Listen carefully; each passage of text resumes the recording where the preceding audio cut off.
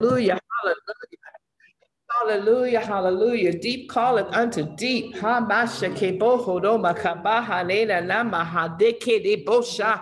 Ha ne mo ne nemo kabaha. Draw on the spirit within you, your spirit man. Ke mana maha. He na maha ne maha ha. He na maha ha mo shikiada ha. Ko de shikiada baha.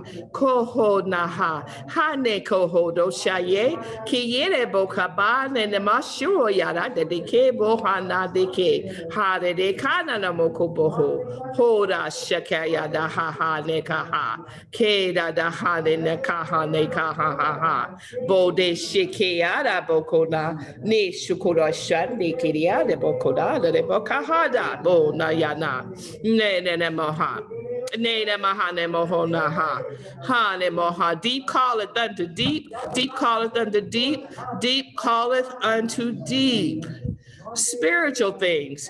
We're talking about spiritual things. Yay. The things of the spirit.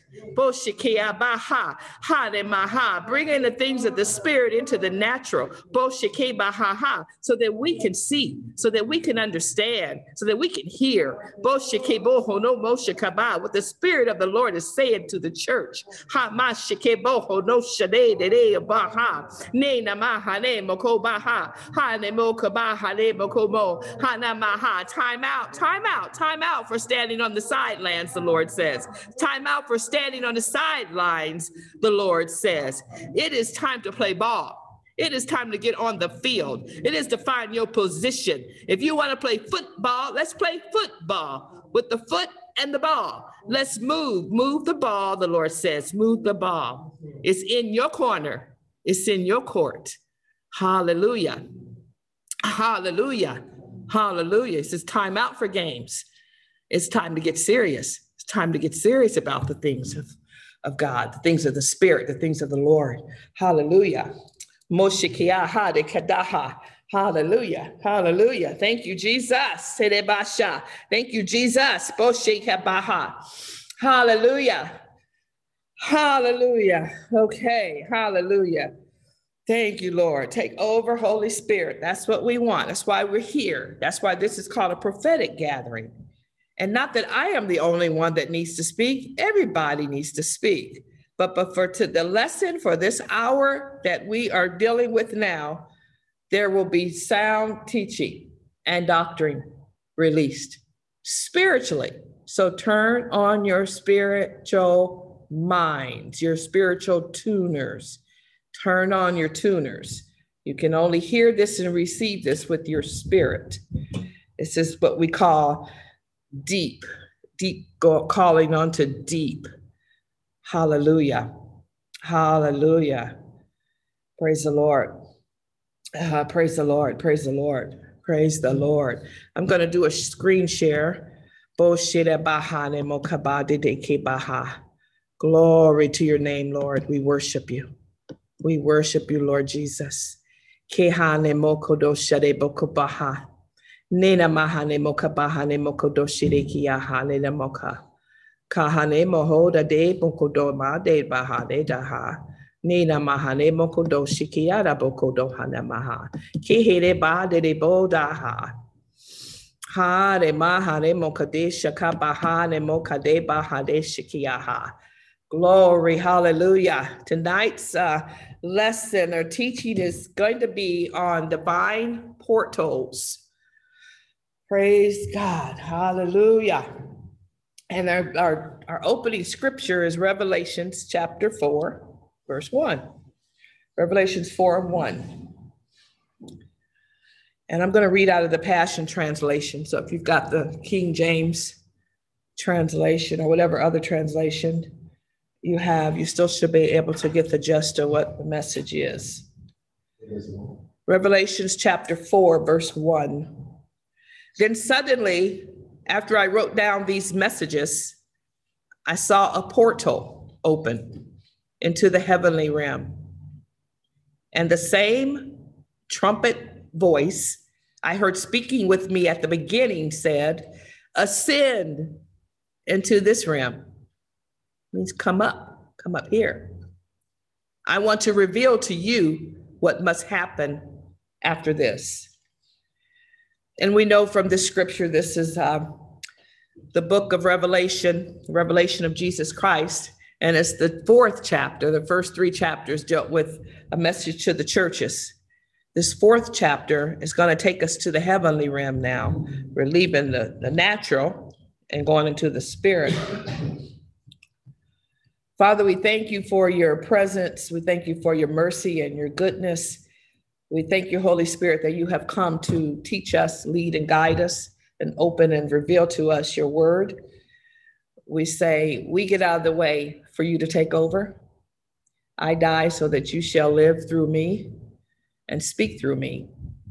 We thank you that all minds are clear, hearts are open to receive, that it falls on fertile ground, the release of your word, so that it takes root and will continue to grow and cause hunger to be increased in each of us. In Jesus' name, I pray. Amen. Amen.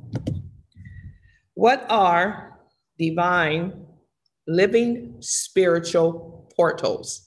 There's all types of portals. That's why I'm saying divine and living bring life, not death. So today's topic is going to help us to explore that. We're going to talk about the 3rd heaven. What are portals? Why do they exist and what is their purpose? And how do we access divine supernatural portals? The 3 heavens of the Bible mention the 1st heaven. So it's 3 dimensions or 3 levels. Rather, you're looking at the levels from here going up, 1, 2, 3, or do you see the levels in the spirit realm now, where the spirit realm is all around us? It's just invisible. So then it can be 1, 2, 3, 1, 2, 3. It could be anywhere, those 3 dimensions. Because God is everywhere, right? Spirit is everywhere. The spiritual realm that we don't see is everywhere. We already know that the atmosphere is everywhere. It's all around us. We're here in Omaha, but there's a Chicago, there's a Los Angeles, there's a Hawaii. It's all around the world. You can go to the continent of Africa. We can go to Asia. We can go to Europe. And it's all still a part of our atmosphere. Might take us a while to get there. Thank God for airplanes. But they're still a part of this atmosphere. So that's the 1st heaven, this atmosphere that we see. Okay, and I wanted to make sure I'm keeping up because on the Zoom, they're getting like a snapshot of some of the presentation. You guys don't have that. And it shows the 1st heaven, the 2nd heaven, and the 3rd heaven. And I can show these to you all that are not on Zoom. And that with technology, really is so nice to have, because if we can do it on the PowerPoint back on the computer, it would be on the screens. And then you guys could see it on the screens. But I have yet to be, I'm going to be trained on that one of these days, I guess. But yeah, that helps a whole lot. The 2nd heaven, okay, I'm still on slide 3. Let me stop, sorry, slide 4.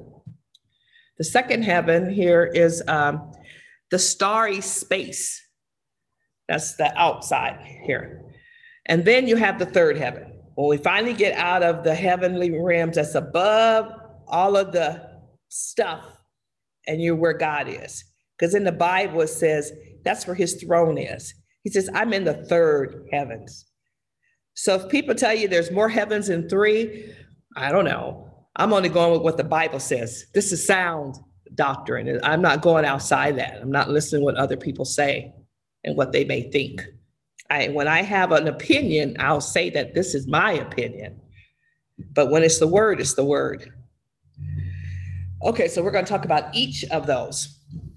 The first one, and hopefully I'm not going too fast for those on Zoom. The first one, let me read the scripture in Psalm 33:6. It says, by the word of the Lord were the heavens made, and all the host. The host means the stars, the planets, and anything else out there. They were all made by the word of the Lord, were the heavens made. That's in the Bible, Psalm 33, verse 6. And all the host of them by the breath of the Rahu, that's Greek meaning for breath of God, the breath of his mouth, God's mouth. God, Jesus, God, Holy Spirit is still God. That's how everything was created. So in the first heaven, it's what we call the firmament. It's the atmosphere above us. This heaven is the closest to the earth. It can be seen with your naked eye, and it is temporal, not permanent. It's only temporal. Genesis 1, it says, in the beginning, God created the heaven and the earth. And then in verse 8, he says, and God called the firmament heaven. That's what he called heaven. It's right there in your word. And the evening and the second and the morning were the second day. Okay, so it's the second heavens.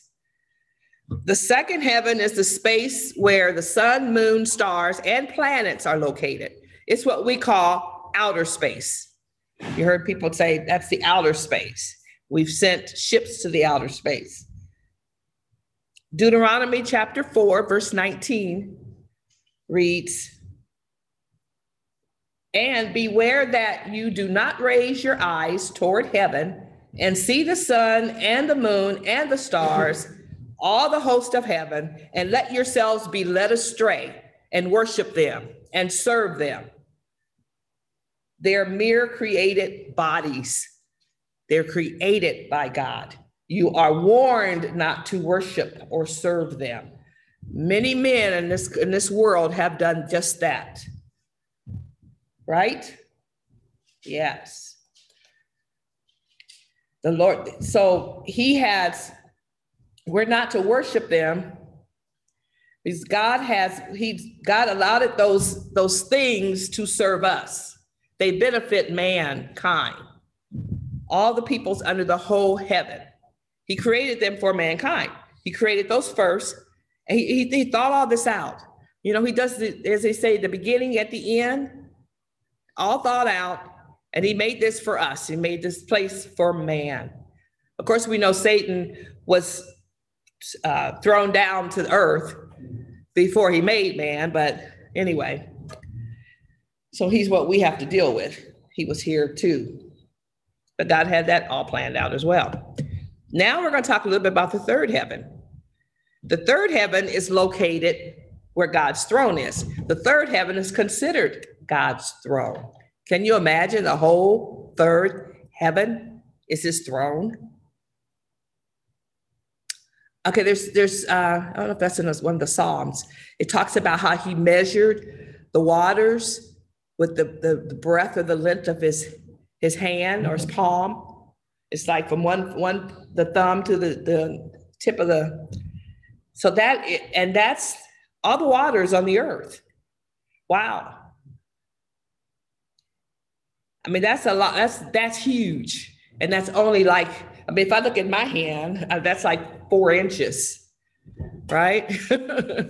So now you got to take a look at the world and think of God's hand being about like that. I mean, who can really describe the length of that? It's really difficult. So we just have to see ourselves in him, where he wants us to be and where he wants us to see ourselves in him, seated in heavenly places, right? Amen. And so this, so it's situated, we always say the uttermost north from the earth's atmosphere. because then for us to understand and for God to help us to understand where he is, that's how he describes it in the Bible, which is the third heavens. So according to the Apostle Paul, he was caught up to the third heavens. He was caught up in the unseen realm. 2 Corinthians, let me go back one here. I went a slide too soon there on Zoom. 2 Corinthians 12, 1-3. I'm going to read that. So it's not the one that's on the slides. The 12th chapter of 2 Corinthians 12, 1-3. It is not, this is Paul speaking. It is not expedient for me, doubtless, to glory. He says, but I will come to visions and revelations of the Lord. Wow. So he's letting us know, he's prophesying. He's going to come into some visions, or has come into some visions and revelations of the Lord. Maybe he did when he was with Saul on the Damascus Road, I guess. He says, I knew a man in Christ about 14 years ago. Whether in the body, I cannot tell, or whether out of the body, I cannot tell. God knows. Such an a one was caught up into the third heaven. Verse 3. And I knew such a man, whether in the body or out of the body, I cannot tell, but God knows. And I didn't add any more to that. I didn't want to read the rest of that. So that's something you can continue to read. But just letting you know that there is such a place, and Paul went. He's not the only one that went. We're going to see that a little bit later with some more examples. So if we think about the actual spirit realm, which we've talked about the spirit realm before, it's the unseen realm. We've made that clear. It's also considered or called the supernatural realm. It's called supernatural because it's above the natural, supra, above. So it's anything that's supra, above, is going to be more powerful, more colorful, more anointed, moving fast, and something that we in our natural state right now in this body on earth cannot really absorb or participate in or be a part of. Maybe like with God's glory, when he told goodness, about his glory, he would burn maybe if he saw it. I can't think of who? Moses, thank you. I'm on the top of the mountain. Yeah, with the glory, he told him you can't live and be in the presence of my glory. So it's a higher dimension. The spirit realm is a different dimension. The spirit realm, or this dimension, has spheres, levels, and stages. It's not stagnant. It's moving. It has movement. And, I know I have experienced this. I'm sure others have too and have talked about it.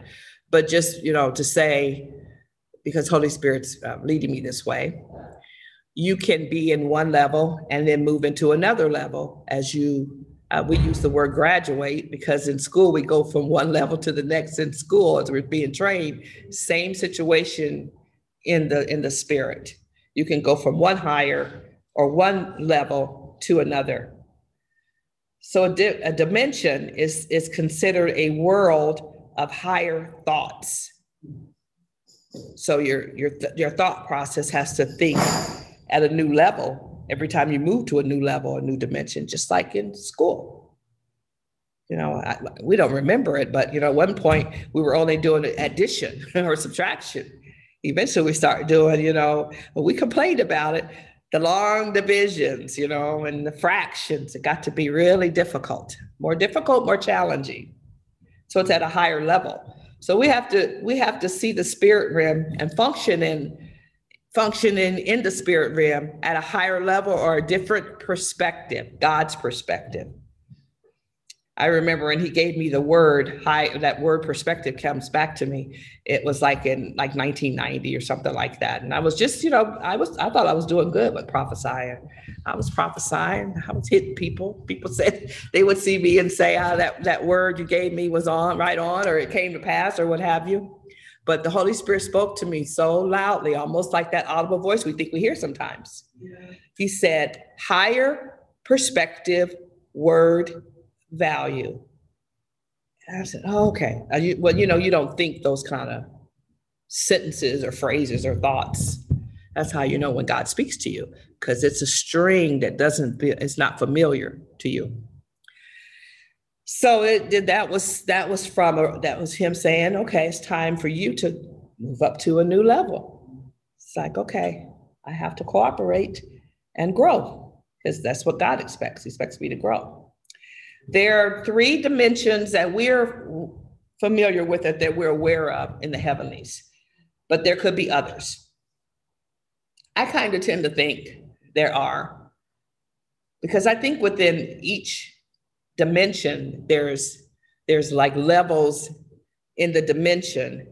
And then in those levels in the dimension, there could be even some more realms.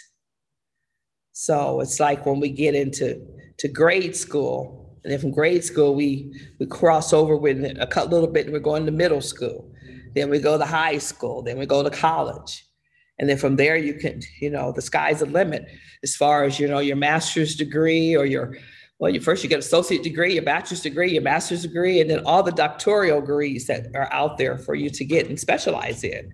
I mean, that's high. That's really higher realms of knowledge, if you look at that same way in the spirit realm where God dwells.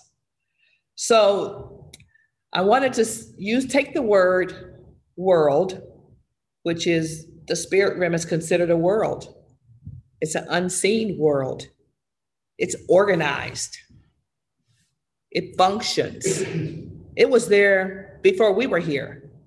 It was always there. Mm-hmm. God put us here. He created us. He created that as well. So we know God's not going to create something that's not going to be functioning appropriately and systematically, and everything exists in the way it hangs in the sky for a reason. It's a purpose. It's set there for a purpose, and because he created it to be such. So that word world also means cosmos. You heard the word cosmos? Sometimes you'll hear the word world systems. You might even hear the word world order. We hear about the new world order. So that's talking about the cosmos, what man thinks they have impact on or possibly can even control. But we know that they can't control their fate. So the spirit realm always existed. It's organized, it's structured, it has order. So 1 Corinthians chapter 2, and I'm not going to read all these verses 9 through 14. I want to read just verse 14. But 1 Corinthians 2, 9, 14, you might want to put in your notes. It says, but the natural man receiveth not the things of the Spirit of God, for they are foolishness unto him. Neither can he know them, because they are spiritually discerned. The word discerned means revealed to you so that you understand. So right there in 1 Corinthians 2:14, it's already telling us anything in this Bible that is spiritual, which we know the Bible is spirit, the word is spirit and life. The only way you're going to really understand it and grasp it and grow in it is to spiritually discern it. And the only way you're going to spiritually discern it is to be born again and to be baptized in the Holy Spirit. Now, when you're born again, yes, you get a measure of the Spirit, but when you are baptized in the Holy Spirit, you get to overflowing, where you received your spiritual language, and God can continue to fill you, continue to grow you. Your even your prayer language and your tongues will change and they will grow. That shows growth. That's when you can really know that you are growing in God.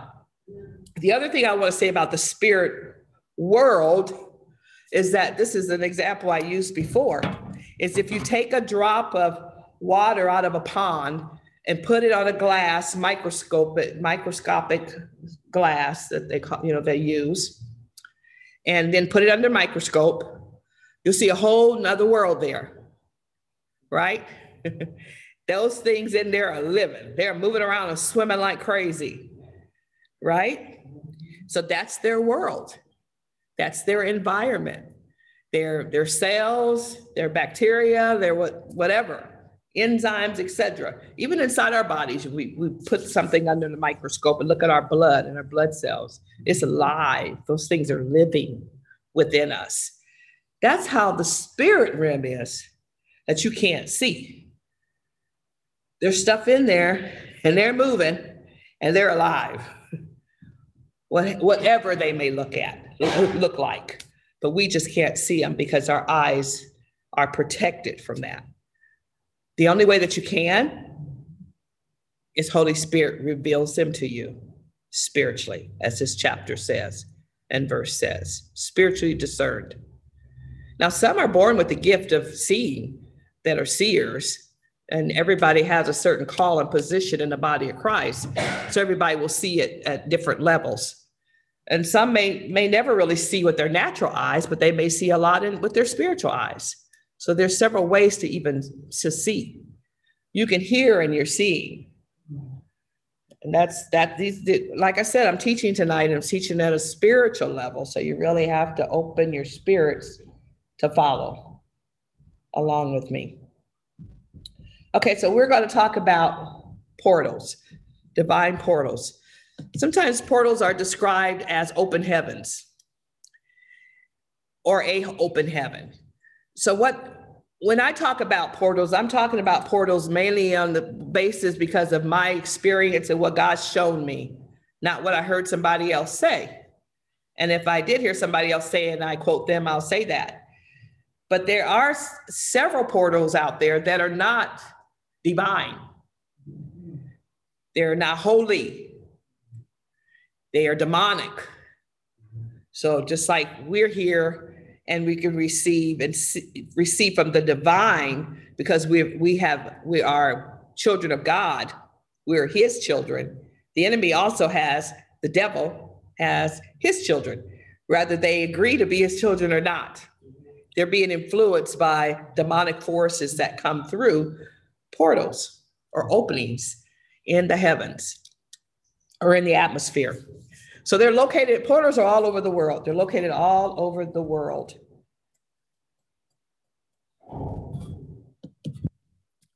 I want to define portals here before we go into some examples. I'm kind of a little faster on my notes. On my slide presentation than on my notes. So a portal is it's spherical, like a spear-shaped opening of light that offers divine protection. Remember, my teaching is all for the divine. You guys know that. I don't have to say that, but anyway, just in case there's something they want to somewhere else. So I'm going to speak as thus says the Lord and from God. It's an opening of light that offers divine protection by which angels and heavenly beings can travel. They come and go without any demonic interference. They have free reign to come and go. And that portals that they're coming through, demons are nowhere there and nowhere near them. The demons have their portals, and then the angels have their portals. Okay. Now, if we go back to the three heavens, the second heaven is where the demonic forces typically dwell. That's where Satan's throne is. It's in the second heavens.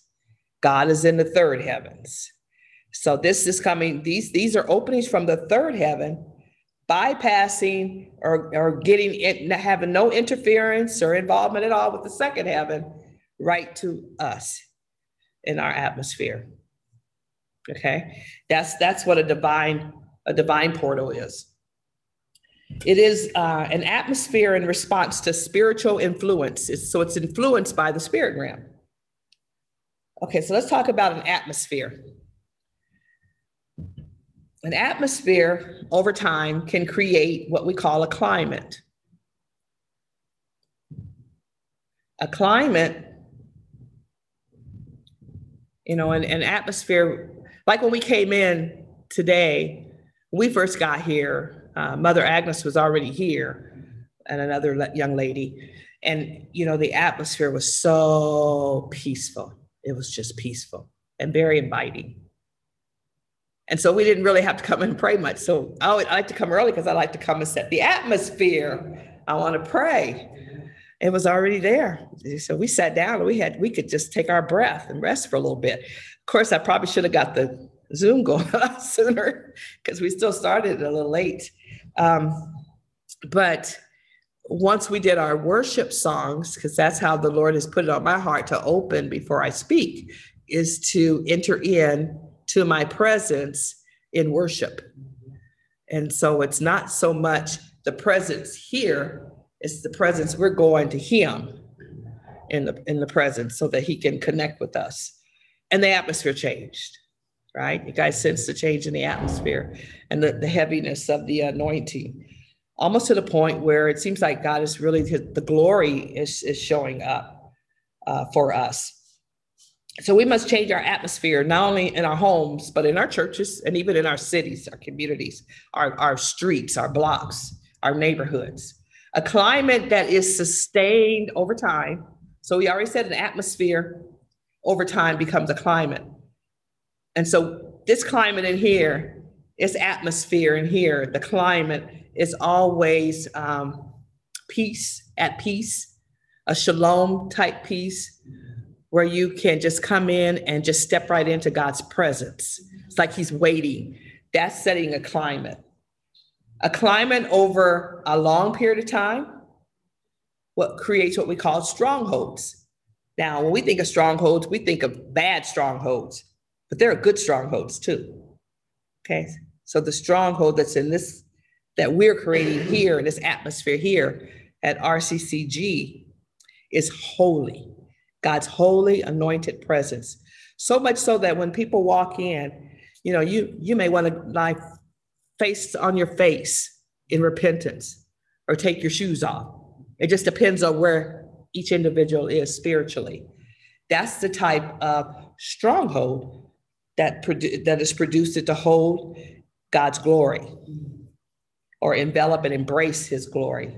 That stays and lingers. And one example is when we talk about people having a revival. That's what revivals are. That presence that glory doesn't go anywhere. It may lift, but it's still there. And anybody that hits that area knows it. Okay. And he's visiting. So they call it a visitation. We don't want a visitation. We want a habitation. The stronghold is a habitation.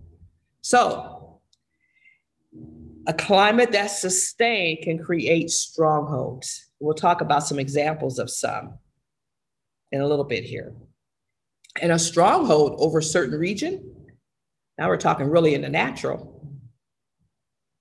can create what we call a culture. Culture is transmitted into a belief system. So once you have a culture, then people start to believe what the average person is believing in that setting or in that community or in that environment. Whether they want to or not, they're going to conform. You just conform to it. Belief systems create behavior. Okay. What people believe is what they do and what they say. Okay, let's look at a few examples. For example, Tulsa, Oklahoma. Tulsa, Oklahoma, in a certain area, maybe most of it, is what we call an open heaven. And it's been that way for years and years and years and years and years and years. Because I know that the Azusa movements were in the late 80s, early 90s. Prior to that, you had ORU and Oral Roberts, who built ORU and that big prayer tower and the hospital, all this by God giving him the vision to build it. Then you had Rhema Bible College that's also there, Kenneth E. Hagin. And there's a slew of ministries there. I mean, lots of ministries there. But when we went downtown, Don and I were there, we went to the Greenwood district in downtown Tulsa. You guys know about the slaughter that happened there, the massacre on Black Wall Street. It's also known as Black Wall Street, that district. It's kind of like if you look at 24th Street. 24th Street is really, there for a while was really, really going down bad, especially at the extreme ends. And then in certain sections, you had these bad buildings or boarded up buildings and things like that. That's kind of what happened to Black Wall Street. But what's left, they have built up. It's all built up at there's businesses, but it's only a few blocks compared to, say, 20 to 30 blocks. Now you're only talking about maybe 4 blocks. Very depressing. We went into one of the souvenir shops. Okay, think spiritually, okay, in strongholds and cultures, climates and atmospheres. We went in that good shop, and Don wanted to get t-shirts and some other things. And of course it hit me because I am so open spiritually. But it's interesting because I'm guarded and protected though by God. I only get on me or in me or see or reveal to me what he wants me to handle or carry. I went in there and it just hit me. I began to weep. I began to feel these cries coming out. And it was the survivors, people that are currently living, they have family members that were a part of that massacre. Some of them they never found. They only found over 100 people. They said there's at least a couple hundred more that were not found or accounted for. So it's like their whole heritage is lost. But I could feel their cries, and it was like the blood of innocent people crying out for revenge. And so the Lord had me feel that, and I had to weep, and I had to go in intercession for a bit. And I'm sure most people who are intercessors, probably if they go there, they will pick up on that. And God, that's how we're kind of trained too. He's training me in certain ways too.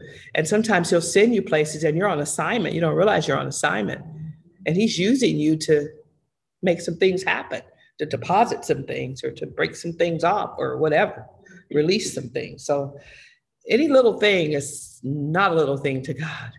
It's huge. Has huge ramifications for God. Another one. Okay, let's look at New Orleans. Wow. Perversion. Wow. Grotesque, anywhere, whatever words you want to say. Let me tell you, I went there for a conference, and I did not plan it. God ordered my steps.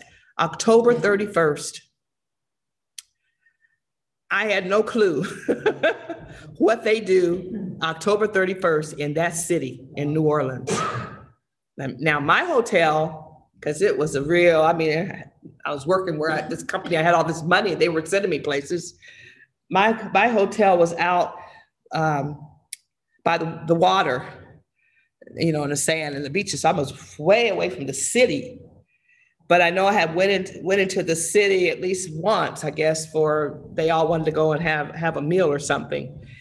And I had to walk like I had blinders on as I was walking because people were just overly exposed. They were wearing jockey straps. It was gross. That's all I can say. It was just gross. And then there was one evening I was out on the beach walking around the hotel, and I think that was actually the 31st, the night of 31st. They call Halloween. And then I went into real strong intercession and just screaming out. I just screamed out. It wasn't like a scream. It was, I can't tell you what it was called. I've done travail. That was a different kind of travail. But it was, like God's angry at that stuff. It was bad. And they have witchcraft, black magic. They're known for that. There's like graveyards. It's crazy. Everything's just demonic in New Orleans. It's sad that there's places like that in our world. And that's just a small place I'm telling you guys about. And that's two places. Okay, another place, Lincoln, Nebraska. This is close to home. Down in Lincoln, what do we have? College town. So at a college town, you've got academics, you got sororities and fraternities, sports, Cornhusker football. That's a climate, that's a culture, that's a behavior. You get in there, if you've not been to a game, get ready. You feel like you're on the outside looking in until you join in, and then you're a part of everything that's happening there. State government is there. So that's a seat of power and authority for Nebraska. And then that environment, because it's there, that's where you have all those state office buildings and everybody trying to run things and everybody trying to tell everybody what to do and everybody controlling the money and, on and on and on and on. So it's power struggles, a lot of power struggles there. And then I was just going to throw in the fact that when you talk about these climates and everything, the 7 mountains, you guys know about the 7 mountains, those, the regions, and they're over regions in different areas. Education. There's some places where it's heavy in education. So much so that, look at these as idols that are being built. Education, businesses. Family is one of them. Media. Arts and entertainment is another one.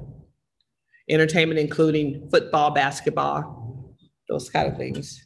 And religion, spiritual. And then you can look at a lot of the churches and orifices that have been built.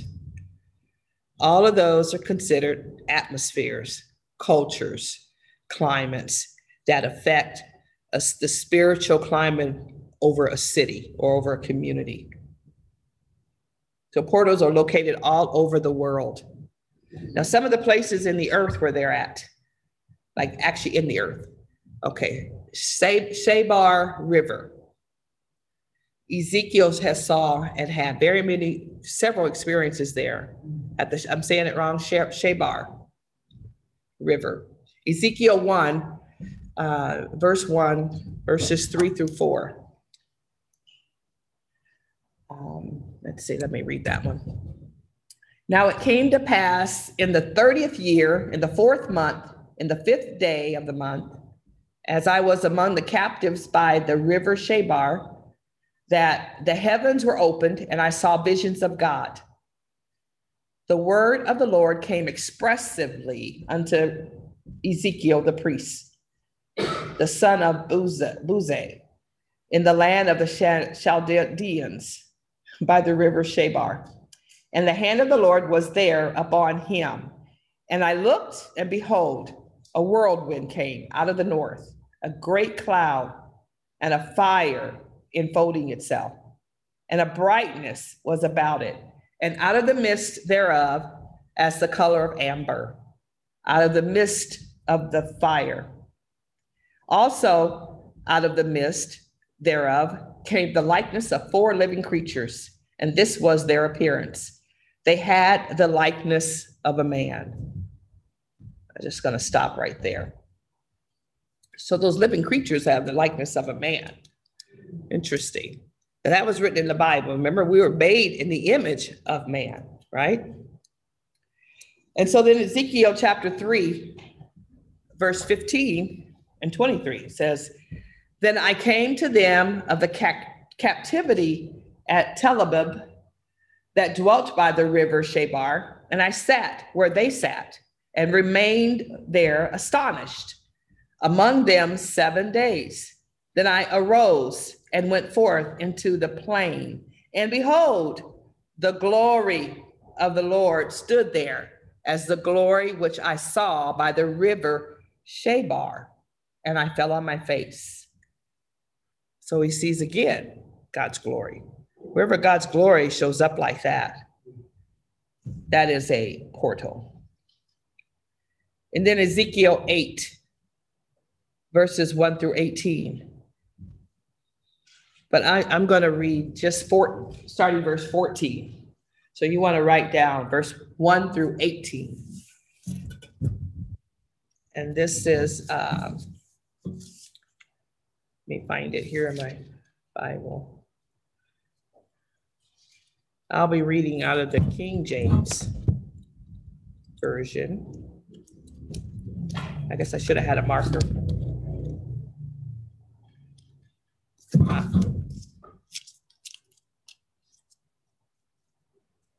So I'm looking for Ezekiel. Let's see, Jeremiah. Is it before or after Jeremiah? Oh, here it is. I'm right here, open to it. Unbelievable. Okay. Ezekiel chapter 8, and instead verses 1 through 18, but I'm going to just read verse 14 to 18. Then he brought, verse 14, then he brought me to the door of the gate of the Lord's house, which was toward the north. And behold, there sat women weeping for Tammuz. Then said he unto me, hast thou seen this, O son of man? Turn thee yet again, and thou shalt see greater abominations than these. And he brought me into the inner court of the Lord's house. So they're at the temple. And behold, at the door of the temple of the Lord, between the porch and the altar, were about 25 men with their backs toward the temple of the Lord, and their faces toward the east. And they worshiped the sun toward the east. Verse 17. Then he said unto me, hast thou seen this, O son of man? Is it a light thing to the house of Judah that they commit the abominations which they have committed here? For they have filled the land with violence, and returned to provoke me to anger. And lo, they put the branch to their nose. Verse 18. Therefore will I also deal in fury. Mine eye shall not spare, neither will I have pity. And though they cry in mine ears with a loud voice, yet will I not hear them. Okay.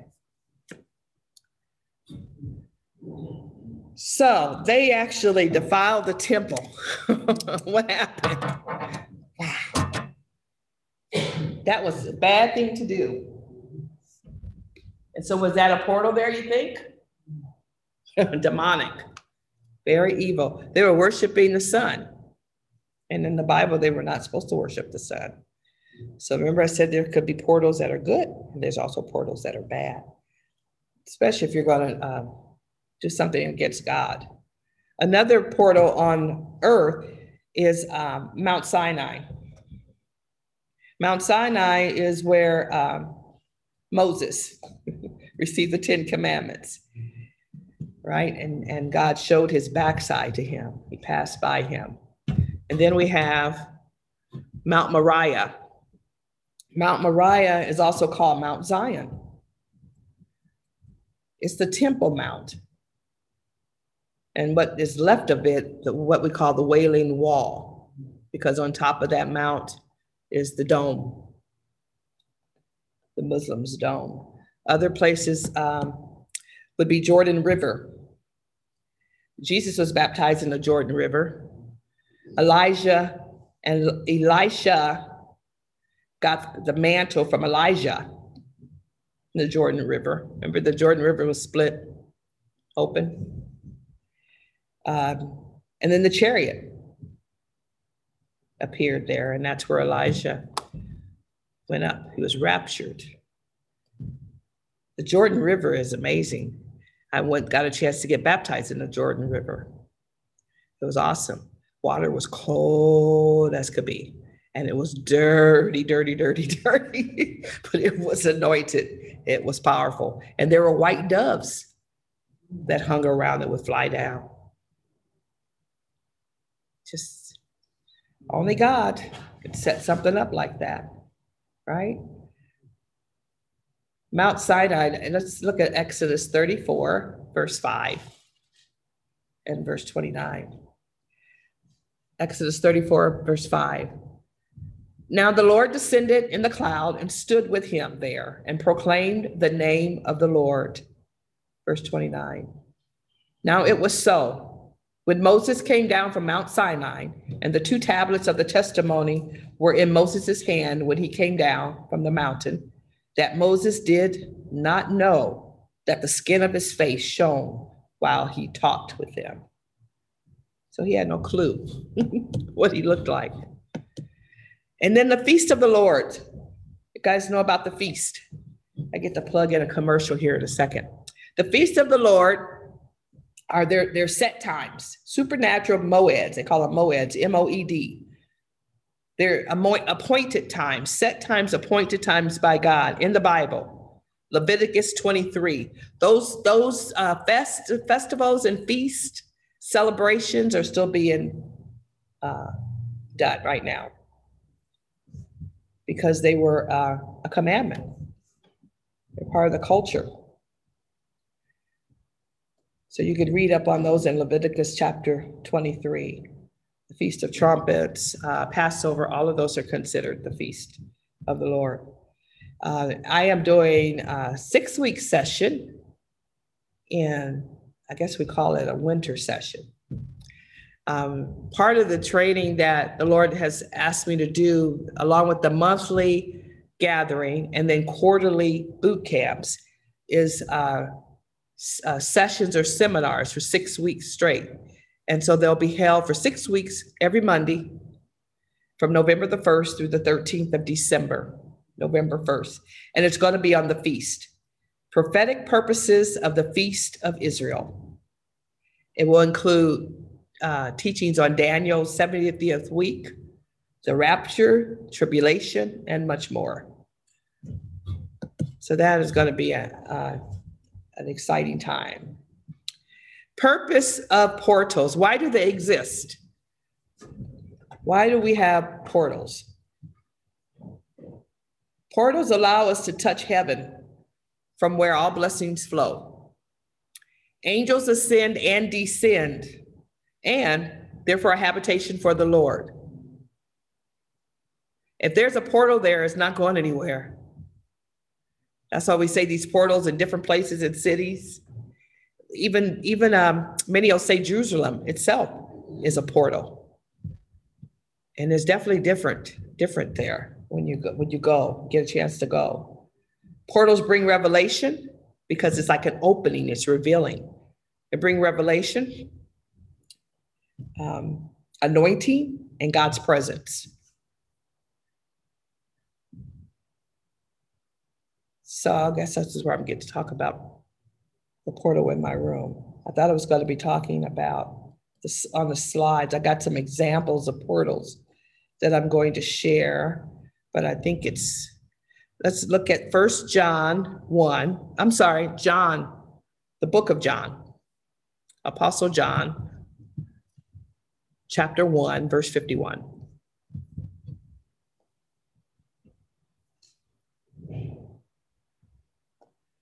Let's see if I have that on the screen.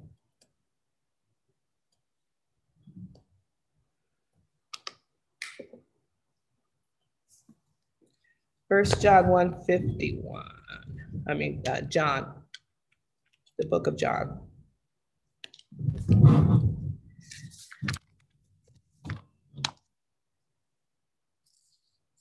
No, I know I can't read without my glasses, so I need to put those back on.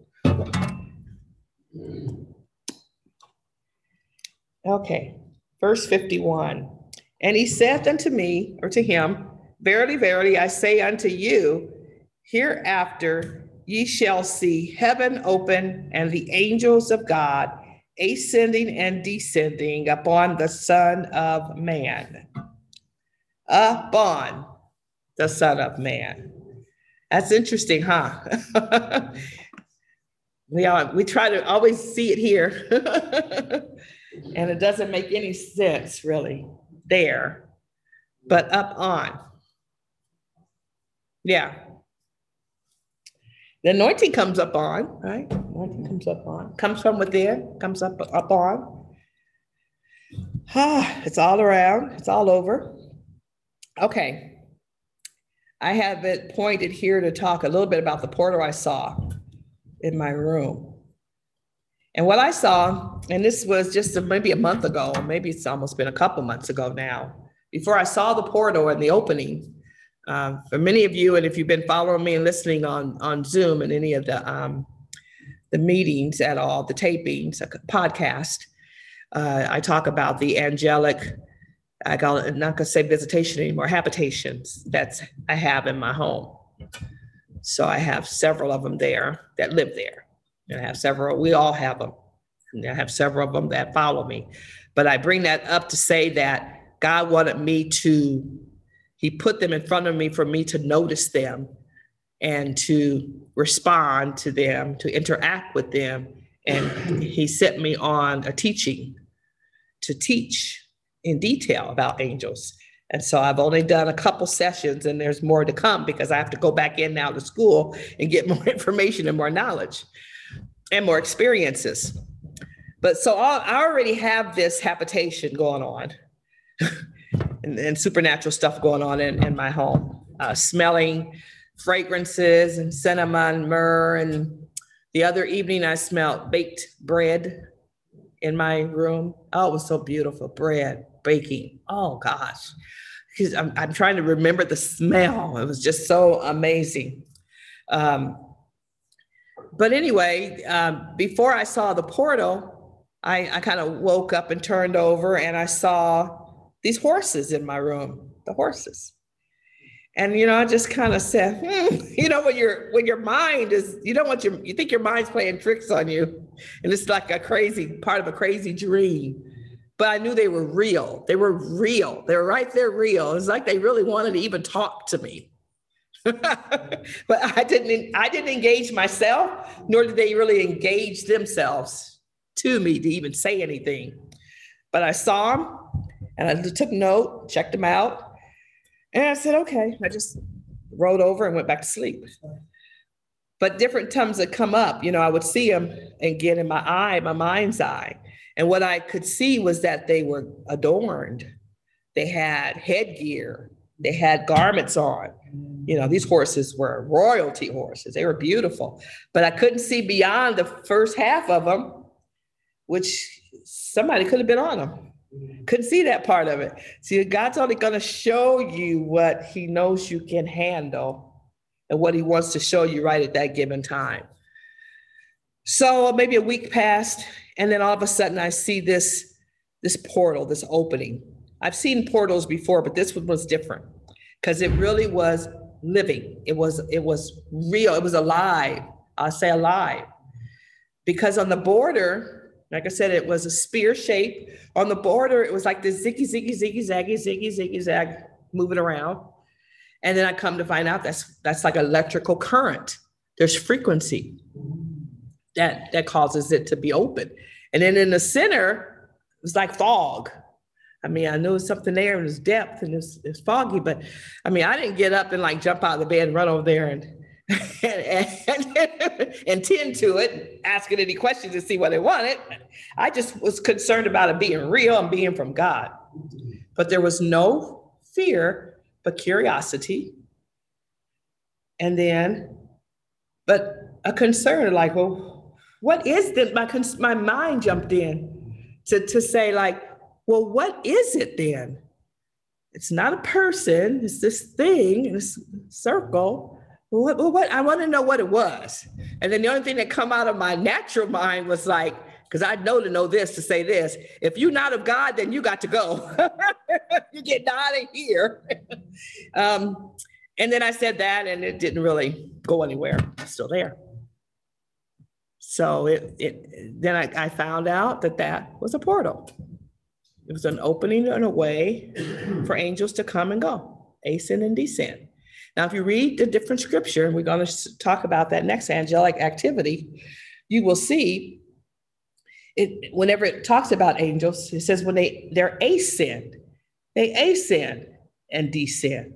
They're not descending and then ascending. No, they're ascending. They're coming from here because they have a habitation.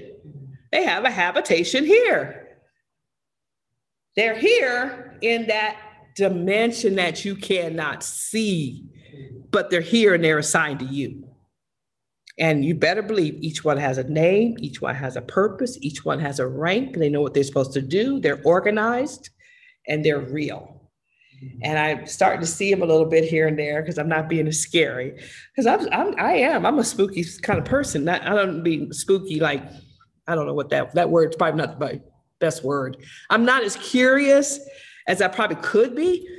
I just take things for as they are. They're either black or they're white. There's no gray for me. And so if I see something, I want to know what it is because I'm also intellectual. I have to understand because I know my role is to get the point across to other people and to explain to people what is going on. I do not like confusion. I don't like people to leave confused. And I want people to increase in knowledge and understanding and desire to go for it themselves. And so when he shows me things, it's usually just a little bit here, a little bit there. And he'll milk that over time and reveal more to me, even send me to scriptures and things. So anyway, that particular night, I would say in the center, it was kind of a foggy. As I said, it was motion, which is like the electrical current. I find later that's what it's called. In the middle, it was a glow, and it was a real soft blue glow, very soothing glow. And I will say it's living. Anything that's of God is alive. We're alive. Angels are living. They just are a different form of his creation than we are. And so another thing about portals, again, they begin in the third realm and they end up here in our atmosphere. They bypass the second heavens and they enter into this atmosphere, the Earth's atmosphere. So angelic activity, Psalm 78, verse 23 through 24. Psalm 78, 23 through 24. I'm not going to read the scriptures verbatim. I'm going to give them to you so you can have them for further study. But this is the scripture where it talks about the manna that came forth from a portal. That was why the demons could not stop it from coming. It came every day, faithfully. And it fed the Israelites for 40 years. No one got sick. They were healthy and they ate on that manna. They couldn't save it, remember, for the next day. It went rotten. They received that, and so that was healthy food. That's what it was called, angel food. So we get angel food cake from. It's angel food.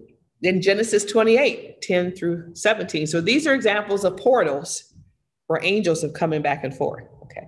Genesis 28, verse 10 through 17. This is the scripture where it talks about the angels ascending and descending. Remember, they were here first. Angels were here on the earth. Matthew 3, verse 16 and 17. I have this one written out, so I'll read it. And as Jesus rose up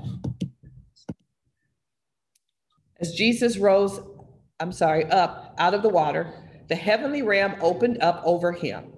And he saw the Holy Spirit descend out of the heavens and rest upon him in the form of a dove. That's the Passion Translation. Some say that even we can consider ourselves as a portal. I guess because, God God's word and anointing can flow in us and it can flow out of us. Yes, you could say that, I guess. God's never really told me that, but I've heard it and it kind of makes sense. John 1, verse 47 through 51. Angels were ascending and descending upon the Son of Man. Remember, in one of our classes, we learned about the anointing being God's presence. And when something is manifested, it's like his presence being manifested to us. It is a sign that shows that something exists. It's a visible form or expression that something invisible does exist. And then what you see, you can't really always see the anointing, but you can see the glory. And we talked about the glory, and we've there are some podcasts on those teachings. So the only way that you could see, remember, is if Holy Spirit allows you to see. Some people say, I see, and they're looking, but hey, I don't know. If it's not Holy Spirit showing you, then who's showing you? That would be a good question. Okay, so I'm going to do Revelations 4, but not here. I think I moved that to supernatural encounters. We already talked about Ezekiel. He had several. I remember when I was a young prophet and just decided to accept the call. I said, okay, God, what kind of prophet am I? He told me to read the book of Ezekiel. I said, oh, no, I started reading that book. It's like, oh, no, you got to be kidding me. But maybe it's the seer part. Because I do do the dreams and see things, but my eyes are open. And then we have Paul on Damascus Road in Acts 9. That was a supernatural encounter. And that Damascus Road experience was a portal opening for him. Wherever you have angels descending. Revelation 4:1, where John was taken to heaven. He was taken to heaven through a portal. And he had an encounter not only with Jesus, but also angels while he was there in different times. God was revealing himself. This is the purpose. He was revealing himself to mankind. He was communicating to him, provided guidance, and he's showing and teaching him his ways. So that's how he shows us and teaches his ways. Okay, great cloud of witnesses. I wanted to share that because this is one of the last experiences I had that will kind of help with understanding portals a little bit. Hebrews 12, verse 1 and 2. Hebrews chapter 12, verse 1 and 2. We're closing in like a few minutes. I'm going to end with that experience. So chapter 12, verse 1 and 2 says, as for us, we have all of these great witnesses who encircle us like clouds. So we must let go of every wound that has pierced us and the sins we so easily fall into. This is amplified. Then we will be able to run life's marathon race with passion and determination, for the path has been already marked out before us. Verse 2, we look away from the natural realm and we focus our attention and expectation onto Jesus, who birthed faith within us and who leads us forward into faith's perfection. His example is this: because his heart was focused on the joy of knowing that you would be his, he endured the agony of the cross and conquered its humiliation, and now sits exalted at the right hand of the throne of God. Amen? Amen. Amen. So I wanted to share the ending here. This experience I had not too long ago. I don't know, they seem to be running in together. And then they kind of, when you had encounters You have encounters and you can have visitations. Um, there's something that can last, you don't even know because you're not in time anymore. It could have lasted 20 minutes, could have been 30 minutes. You don't even know. You just know that it happened. And so this particular one was the great cloud of witnesses. And I can't remember, Kelly, if I had shared this with you the morning that it happened because it was so vivid. But anyway, in my hallway, I have hall lights that I have on the wall so I can make sure I don't fall. I guess I'm getting older, so I set my house up a little bit kind of like to be appropriate. And being a nurse, you kind of think of those things. Anyway, I do have hallways, so I can get up. I don't want to get up and stumble. And so in that hallway, the light reflects, and then on my ceiling, it's almost like there's some eyes that are looking at me. And I always say that's either Jesus looking at me or this one of my angels kind of reminding me that they're there. It's like I don't already know they're there. I sense they're there. I'm starting to even see them, more.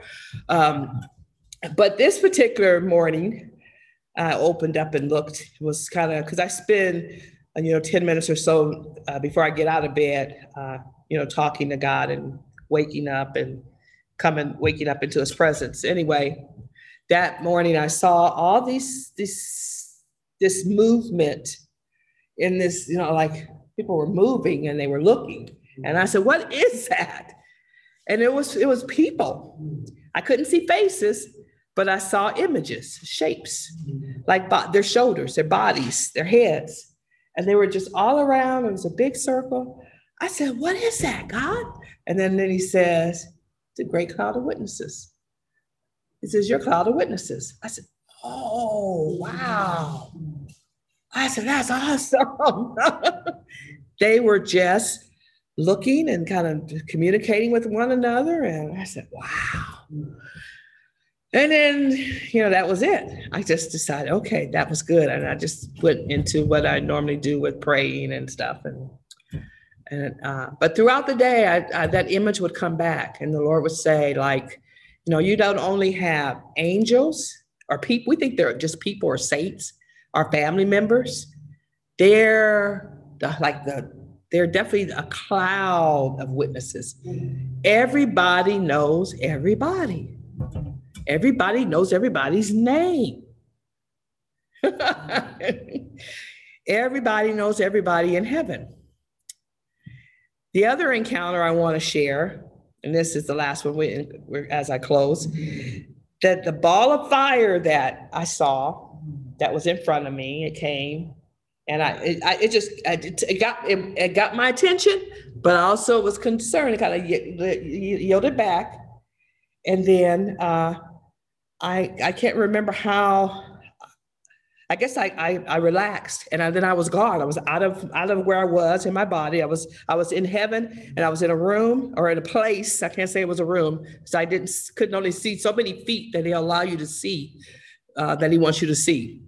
So I'm sitting down, and all of these kids were running around me, just children everywhere, calling my name, saying they were glad I was there, and telling me how this place is fun. This place is real. And, we can't wait for you to come and we can be a family. And how they told me, I love food. I like to cook. The food is good. That was good to hear. So there's a variety of different types of foods and things like that. And they were just having a good time, and they would call my name, and they knew who I was. And it was like, wow, what did I say? Oh, this is heaven. It feels like heaven. Well, it was heaven. And then I could tell on my backside over here, like a little bit further, like behind me on each side, these huge, huge angels were there. And those are my twins. I told you I had twins. They told me that later after I decided to respond to them in my home, that I had two of them. Ted, who is also Theophilus, and then Theodore. But they each could be a Ted for short for their names, but because they're twins. But they were there. And then I don't know how long I was in that encounter, but everybody knows everybody. Now, for my encounters, my visions, my dreams, my area of where I actually experience portals is in my room, my bedroom. That is my altar. That is my bedroom. That's where I've always had dreams and visions and so on and so forth. So this last slide is, how do we access divine portals? How do you do that? Do you make them happen? Well, not really, but I think it's really good. We're supposed to desire to experience these things. Yeah. I don't think you could actually make them happen. God makes them happen. He's the one that comes to you and opens those doors. So next month, August, we're going to talk about that. That's going to be the title, how to access portals, but it's really talking, the way that we access them is through the tabernacle prayer. It's a concept of praying using the concept of the tabernacle, the temple, going in through the gate, the outer court, the inner court, the most holy, and how do you get there? That sets you up for encounters and participation with God and intimacy with God. Those are keys. Amen? Amen. Amen. So let us pray. Father, we thank you for this evening. We thank you, Lord, for every heart that is here, Lord. We thank you, Lord, that the word that was released doesn't cause any confusion, but causes each of us to want more of you, your mercy, your goodness, your presence, Lord. Definitely your goodness, Lord, that you would continue to shine your light upon us and our families, watch over us, lead us and guide us. Show us who you are, because we know that our identity is in you. We thank you, Lord, for every good, perfect gift we know comes from above. Thank you for increasing our desire to see, to have dreams and visions and supernatural encounters, touching you. So we know that you are real. We know that you are real. And we want to enjoy heaven now here on earth. We want to experience the kingdom of heaven here on earth. Thank you, God. In Jesus' name we pray. Amen. Amen. Amen. Thanks everyone for coming. Do a stop share here.